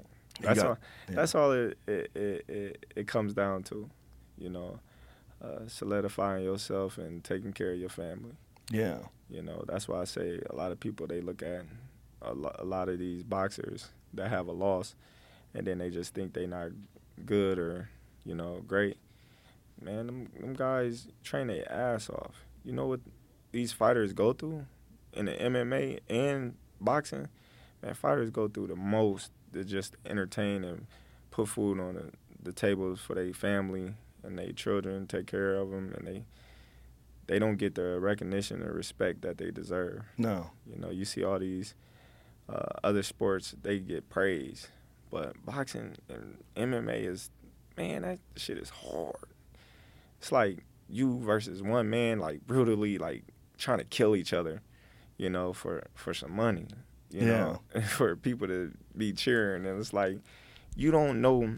The fight is the easy part. You don't see the injuries I had to overcome in training camp. You don't see all the mornings I had to get up when I was tired. You didn't see all the, you know, the hard other training that I had to do to get to right now. They see things right now. They don't see the years that I had to do just to get to this point. You know, they don't see all the sacrifices I had to make to get to this point. They just see you right now. Right. You know, they could have been a fan of you from your last fight, but what about you before that last fight? What about you the whole 10+ years that you've been doing this sport as a professional? What about that? And it's just like, man, like, I didn't work my ass off to get to this point right now. And it's like, this shit didn't come easy. No. Like, you might think it is because you just now noticing me and my career, but this shit was hard. Like who thinks getting punched in the face and the head that's tough living?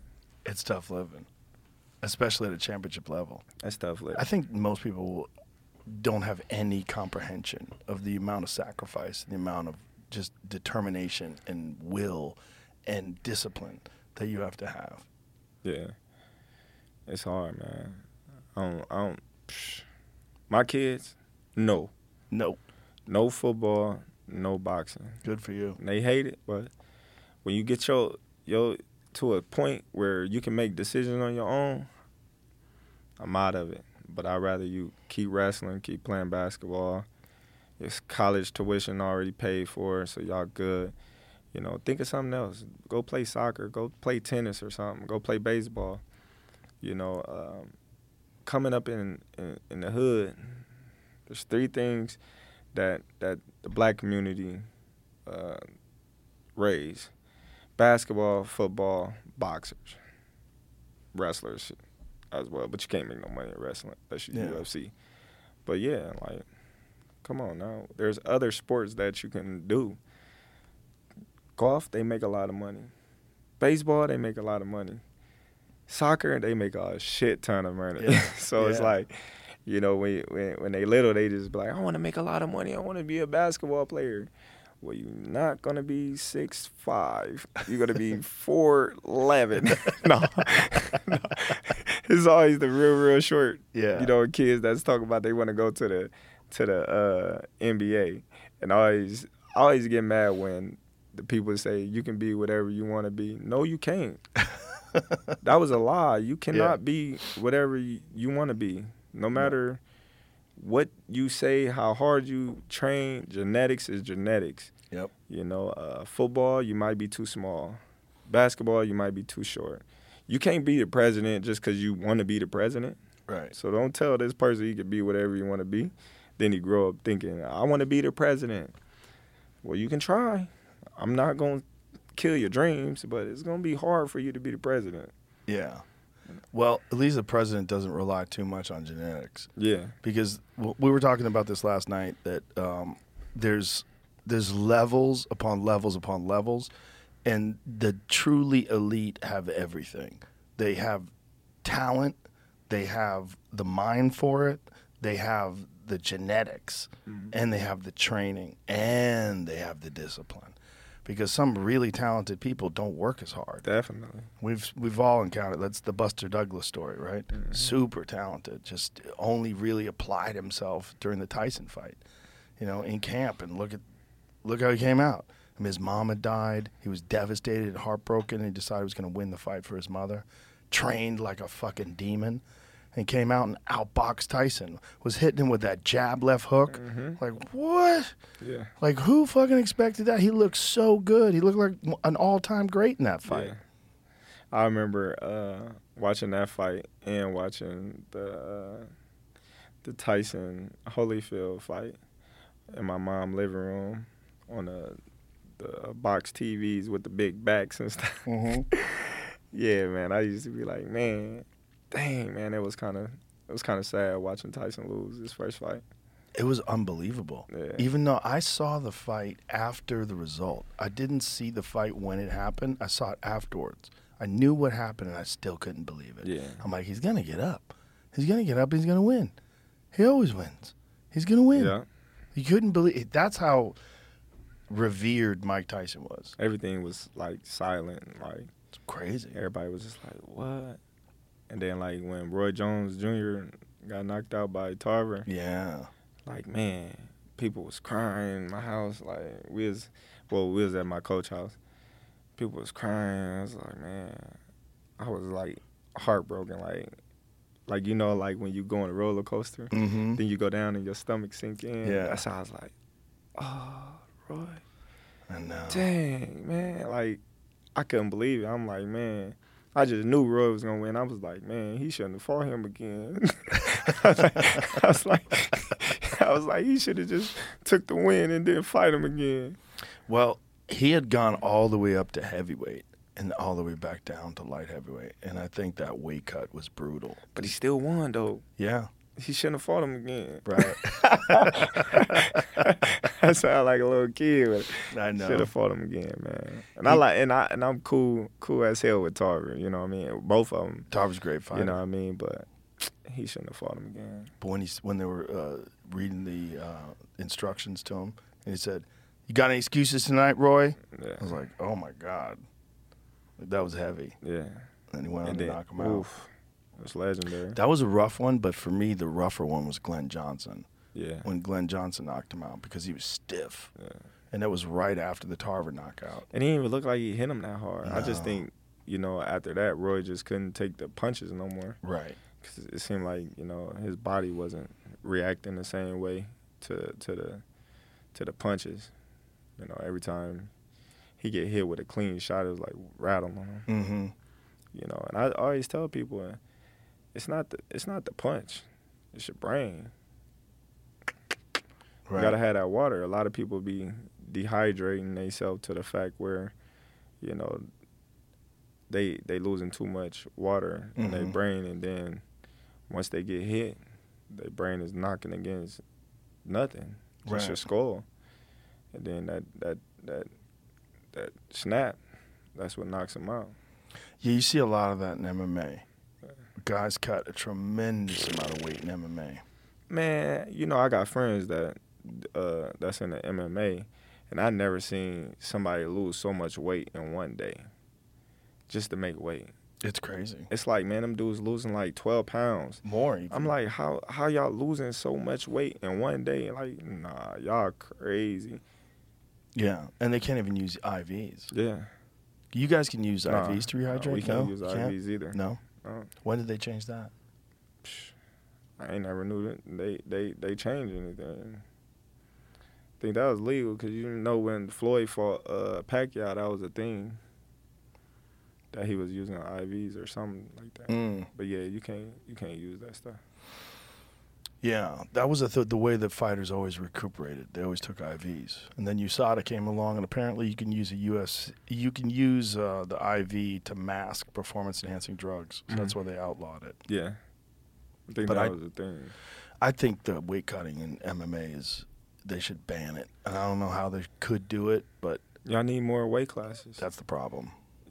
Because when you talking about lightweight, and then you're going from, what is it, 155? 155 to 170.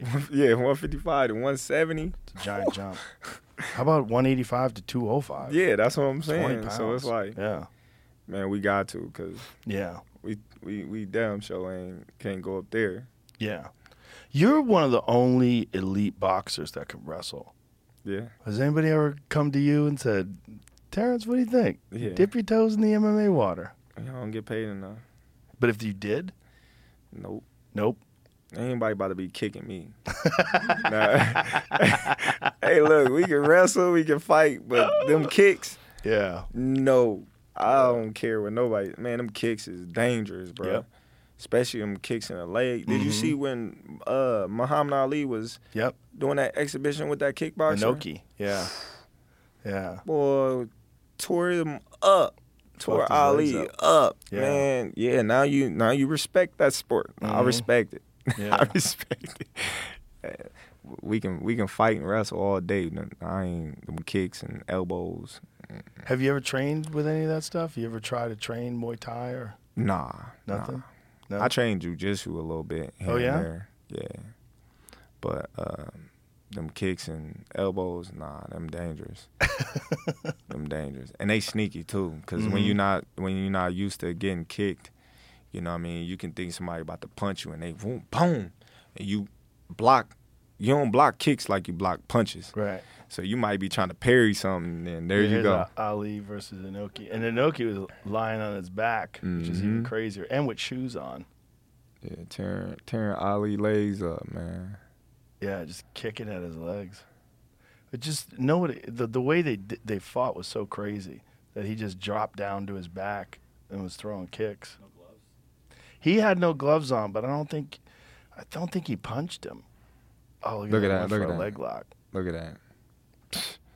Yeah. Man, you gotta be aware of everything. Very dangerous too. Very dangerous because your legs can get torn apart, your knees get ruined. Your toe. Yep. Kicking somebody, your toe, your fingers. Your foot. And y'all go through a lot. Yeah. Man, y'all go through a lot, them MMA dudes, man. $5,000 to show up, $5,000 to win, $5,000 for best in show. Yeah, like, hell no. Yeah. Well, that's the guys coming up. Yeah, I know. But I'm just saying, that's how it is in UFC too. Yeah. They might get a little more money, but they be same thing, like 20 million. I mean, not 20 million, 20,000. Yeah. 20,000, 20,000, 20,000. So they fighting their ass off to get that bonus. Yeah, it's true.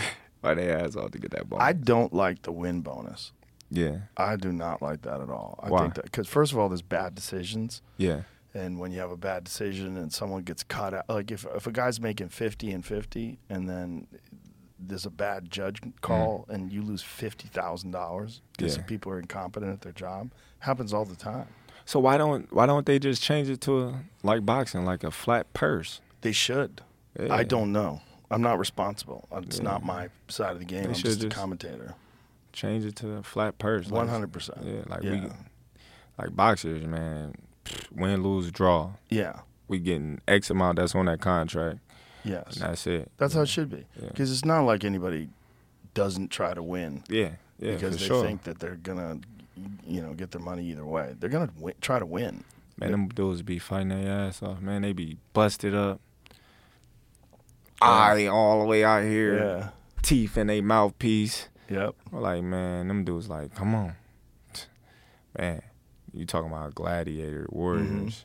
That's what they is, man. Do you watch a lot of UFC? Yeah. Yeah? Yeah. I be watching it. Who stands out for you? Who do you John enjoy? Jones. Yeah. John Bones Jones. That's my guy. I like dang man, it'd be hard to say his name. He just beat the dude that beat him. I have Israel Adesanya? Israel. Yeah. Yeah. I like Israel. Oh, he's amazing. Israel, cool. Yeah. That dude he beat that beat him and he just beat, man. That dude, a big dude, man. He's huge. Yeah. He big. That guy cuts a lot of weight. Yeah. Because he weighed in at 185 pounds and then he fought at 225. Yeah. He was 225 when he got into the ring. Yeah. That's crazy. Then my guy that just beat Cejudo. Aljamain. Yeah. He's fighting this weekend. I was just down there with him. When I was training, we was training twice together, before that fight and after he was doing physical therapy. We was supposed to be playing basketball. So if you're watching Aljo, you still got to get on that court and whoop old boy now. Yeah. Yeah, he's fighting this weekend against Sean O'Malley. It's a big fight. Yeah. Yeah. Do you ever go to those live? Yeah, I went to a few of them live. Yeah. Yeah. I went to a few of them live. I think I went to the last one I went to was Amanda Nunes. Amanda, she was fighting. Dang, I forgot her name. But two guys from Omaha, Drew Dobert. Okay. And he fought John Jones too. He from Omaha. I forgot his name. You put Omaha on the map. Yeah. You really did. Like, people talk about Omaha now a lot. Smith. Anthony Smith. Oh, okay. Yeah, Anthony Smith. Yeah. Drew Dober and Anthony Smith was fighting on the same card, so I went there to support them. And Amanda. I like Amanda. She's the GOAT. Yeah, she's amazing. She had to retire because her legs are so damaged from kicking. She goes too much kicking ass. Like, she got nerve damage in her legs. See? Yeah. It's never going to go away. Probably not, yeah. So, I mean, you got to think, you're getting shins slammed into those nerves over and over again. Slammed into your calves. You ever been calf kicked? No, don't kick me. we not about to do none of that. Don't kick me. Listen, my legs are skinny. We not about to do it. Hey, he kick me, jump him. Yeah. Do you think there's any boxers that would be I mean, the only person that's elite that ever fought in the MMA realm was James Toney got choked out. Yeah. He don't got no wrestling background. He didn't. I don't think he even trained for it. Yeah. I interviewed him before that fight. He was making up kick names. He was like, I don't think he traded. I think he just boxed. And he's just hoping he'd catch him with a punch. Yeah, nah. First thing they gonna do is shoot. First they gonna feint the punch up top, and then they gonna shoot. Mm-hmm. If you don't know how to sprawl, it's a wrap. Yeah, it's a wrap. See, wrestling, man. I always say, man, I'm a boxer, but I can wrestle. If a wrestler grabs you, I don't care what you know. I don't care who you is. It's over with if you don't know how to wrestle. Right. It's over with. Yeah. And nothing you can do. And 9 times out of 10, a street fight, you're going to end up on the ground. Mm-hmm. Period. So if you don't knock him out before he grab you, or in the mix of him trying to grab you, it's over with. Yeah. So I hope you're in shape to outwill him, poke him in the eye, bite him, something. But, wrestlers, they tough. Yeah. So you might bite them, they might be like, bite harder. Put you in a chokehold, and then it's over with. Wrestling is such a tough sport, and there's no accolades. There's no glory. There's no world championship where you're making millions of dollars. It's just all for the glory of winning. Mm-hmm. That's all there is to it. And those are some of the toughest human beings alive. Yeah. Elite wrestlers, like, you want to talk about hard work. I done been through some of them. Did you wrestle in high school? No, I wrestled in middle school. In middle school? I stopped in middle school. Because your boxing career started taking off? I actually got kicked out of school. Really? Yeah. What happened? I was playing around with the kids. Me and my friends, we had the little keys, so we was going through the hallways, and we was scratching each other's neck with the keys.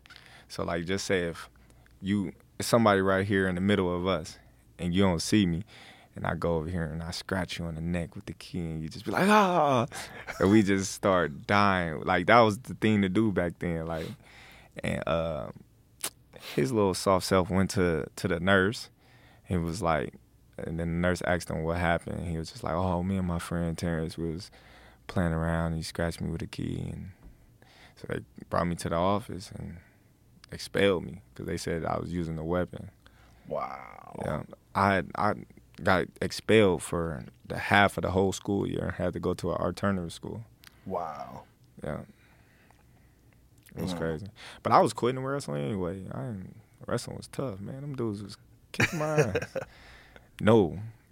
But I think there's something about your wrestling background that helps you in the clinch. Definitely. I still always mess around wrestling to this day. You know, yeah, that wrestling gets you physically strong.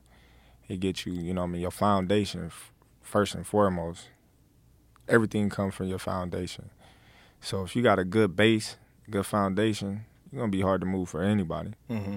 You know, that's why, you know, you see those sumo wrestlers, you know, they foundation, they base is just like, Right. And you can try your hardest to move them, and they just sitting there, and you're just like, yeah, man, how I'm not able to move this dude, and I'm pushing them. It's just, they got that base and that foundation. Yeah, there was a discussion, I forget what experts were talking about that, but they were factoring in your wrestling background, and they were saying that there's something about Terence when he's in the clinch that's different than other people. It's because your ability to manipulate bodies, where you can move people around. Mm-hmm. And then also, what you do, I think, better than anybody ever, is you land punches in tight spaces where you just find the chin. You know, you're so good at like those tight hooks, you know, and you're yeah, man. It's just it's just very impressive to be able to pull that off on a guy like Errol Spence. Yeah, that's something that me and my coaches was working on, shortening up your shots. Because if you're watching a few of my past fights, I kind of open up. I kind of throw my shots too wide, leave myself open. So that was something that we was working on in camp. And I always told the reporters and people that interview me, it ain't about Spence. I don't got to change anything up for Spence. I just got to make sure I'm prepared and I'm 110% ready for myself. And all I got to do is be myself, and then I believe I'll beat anybody. Was there ever a time where you wondered or were you worried that you weren't going to get that big fight? As you're like 35 years old, you become 36, 30, and then you're in the position like Artur Beterbiev, who's 19-0, 19 knockouts. Everyone's fucking terrified of the guy. Can't get a big fight. Just can't get that big marquee fight. Definitely. I was, like I told you, I was in a process of thinking about retiring, you know, because I was just like, man, I'm not going to get that Spence fight, you know, but it's worth a shot, you know, to go back and try to see if we can land that fight. But I'm not about to get, you know, I'm not about to just take anything just for the fight. Right. You know, a lot of fans and a lot of people in the media, they felt as if I should just take anything, but they not the one fighting. They not the one that, you know, been doing this their whole life. So for them to tell me just take this or just take that, you know, given if I was to put them in the same predicament that I'm in and all the accolades that I have, would they do the same thing, or would they just take whatever somebody's just going to give them? You know, I had to stand for something to get to a point in my life where, you know, I can get everything that I want. You know, and I feel like Me standing my ground and staying firm and true to myself, and not switching up and not, overdoing it, led me to this moment right here. One of the things that happens with some boxers is they leave a lot in the gym in sparring sessions, and that they just spar too hard. They have too many hard sparring sessions. How often do you spar? I spar Tuesday, Thursday, and Saturdays. Some of them be hard. You know what I mean? That's just how it is. You can't replace, I would say like tech sparring and like soft sparring from, a comparison to get ready for a fight, because you fight how you spar how you fight. And if I'm in there just doing this, catch, then when the fight come and everything is full blast, full speed, I'm not gonna be able to keep up because I didn't train that way. Right. I can hit the bag, I can hit the mitts, all that I want, but nothing's coming back. Right. I'm not feeling that presence of a person pushing me, hitting me, holding me, things like that. So sparring is very important. And not saying that you have to, go hard every single time you spar, but there got to be days where, that fighter is trying to put it on you, because now you're getting used to that, and now your body is getting in shape to withstand the rounds, the time, the grappling, the holding, the hitting, all that. So you need that. How do you judge when you're doing too much hard sparring? Your body will tell you. I'm a firm believer in listening to my body. So I've been doing this a long time. My coaches, they've been doing this just as long or longer, or Bomac longer. Well, we all started, this journey on when I was 2008, when I turned pro. So they've been around me since I was a kid, so they know when my body is breaking down or when I'm complaining about something. Bo would be like, all right, well, we're going to do this today. Or we're going to do this today. And I'll be like, man, what? He'd be like, we're going to do this today. I'd be like, man, I don't want to do that, man. I want to work. Because as a fighter, I want to work hard every day. But it's up to your coaches to know when to pull back, when to take days off. Oh, no, you ain't working out today. Huh? You ain't working out today. You been working out hard, today off. Or some days we were going in there, he'd be like, oh, we're going to do 4 rounds sparring. Like, what? Yeah, we're going to do 4 rounds sparring. All right. Y'all got it. So things like that. So it's just a trust and an understanding that your coaches know you as good or better than you know you. Definitely. Yeah. So they're going to tell me, some days they're going to say, man, you ain't got no energy today. Did you eat? Some days I'll be like, no, I didn't eat before I came. Oh, I can tell. Or you moving kind of slow. You all right? So it's very important that you be honest with your coaches as well, because a lot of people, they tend to keep certain things away from them, and then when things go left, then the coaches is to blame, when the coaches wasn't aware of everything that was going on with you. So if you got, injuries, or you're not feeling well, or, something's not right, or something's going on, as a team, you got to let your team know, because that's why they there. And that's why they able to pick up on certain things, like, you overtraining, or you're not, getting enough rest. What time you going to sleep at night? You need to put the phone down at this time, and, just all that. Do you monitor your resting heart rate, your heart rate variability? Do you do any of that stuff? Yeah, I do all that, Yeah. In the mornings. So when I get up in the morning, we put it on my finger, then we monitor that, and then it takes your blood oxygen, your oxygen level, your heart rate, and all that stuff. And so from there, you could say, okay, I'm a little tired.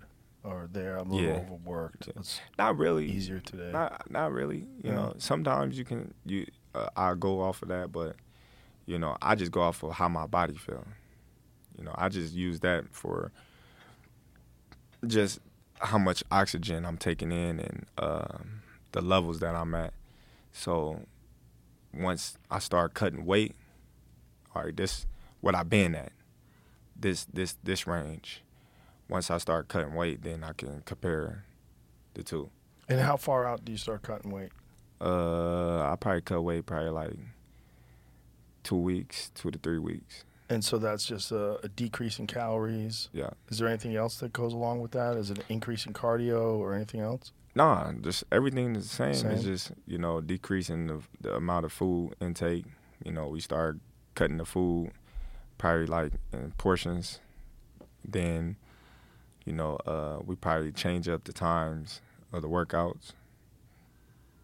And then when you get down to the day of the weigh-ins, how much weight are you actually cutting? None. None. So when you weigh in, that's natural. Yeah, and like the day of the weigh-ins, I'm not cutting none. That's beautiful. I used to have to cut like 5 pounds in the morning of the weigh-ins. And That did shit you was feel that tough. the next day? Nah, not really. Sometimes, but not really. But it's better to not. Yeah, because I just rest. Resting is most important. Like, I just sit in the bed all day. Especially when I was at 135, I didn't do nothing. I was cutting weight. 140, cutting weight. But yeah, like, that shit tough. Like, this last fight with Spence, it was tough. But I try to make weight, at least the night before. So I could sleep as long as possible till the weigh-ins and, go from there.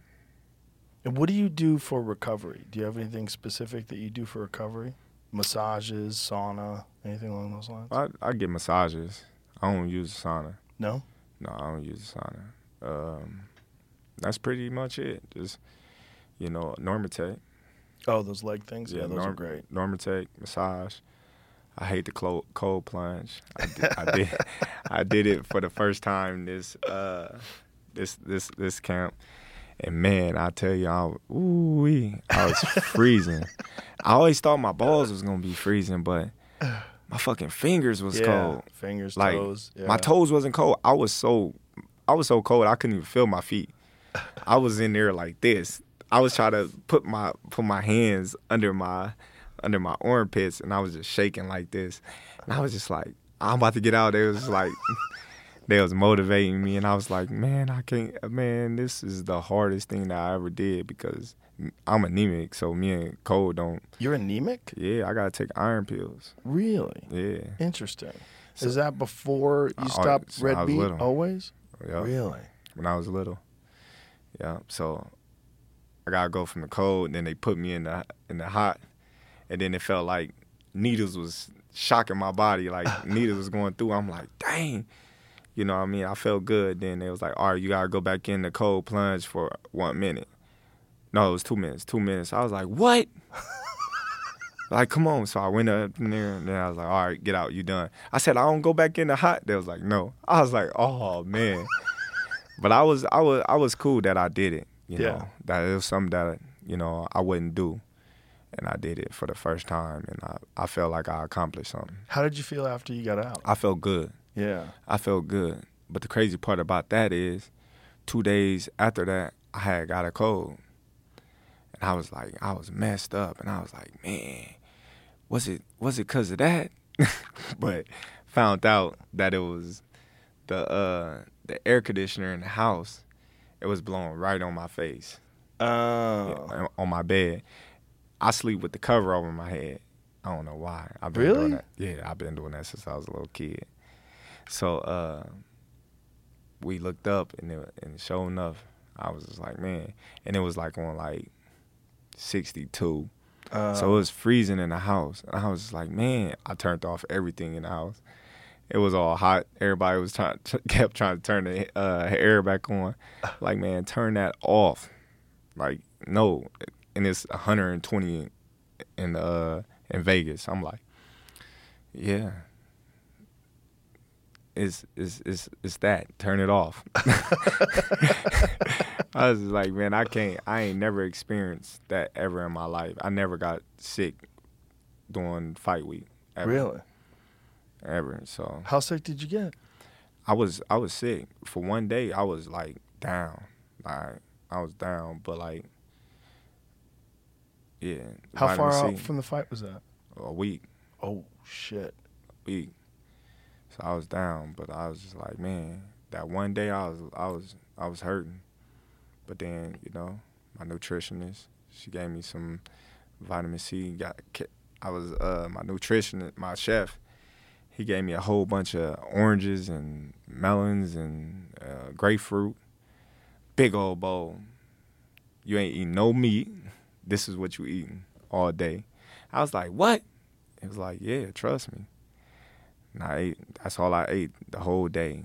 And the next day I felt better. I was like, oh, all right, we back to normal. Well, we wasn't all the way back to normal because my coach didn't let me work out. But, yeah, we was good. How many days did you have to take off from that cold?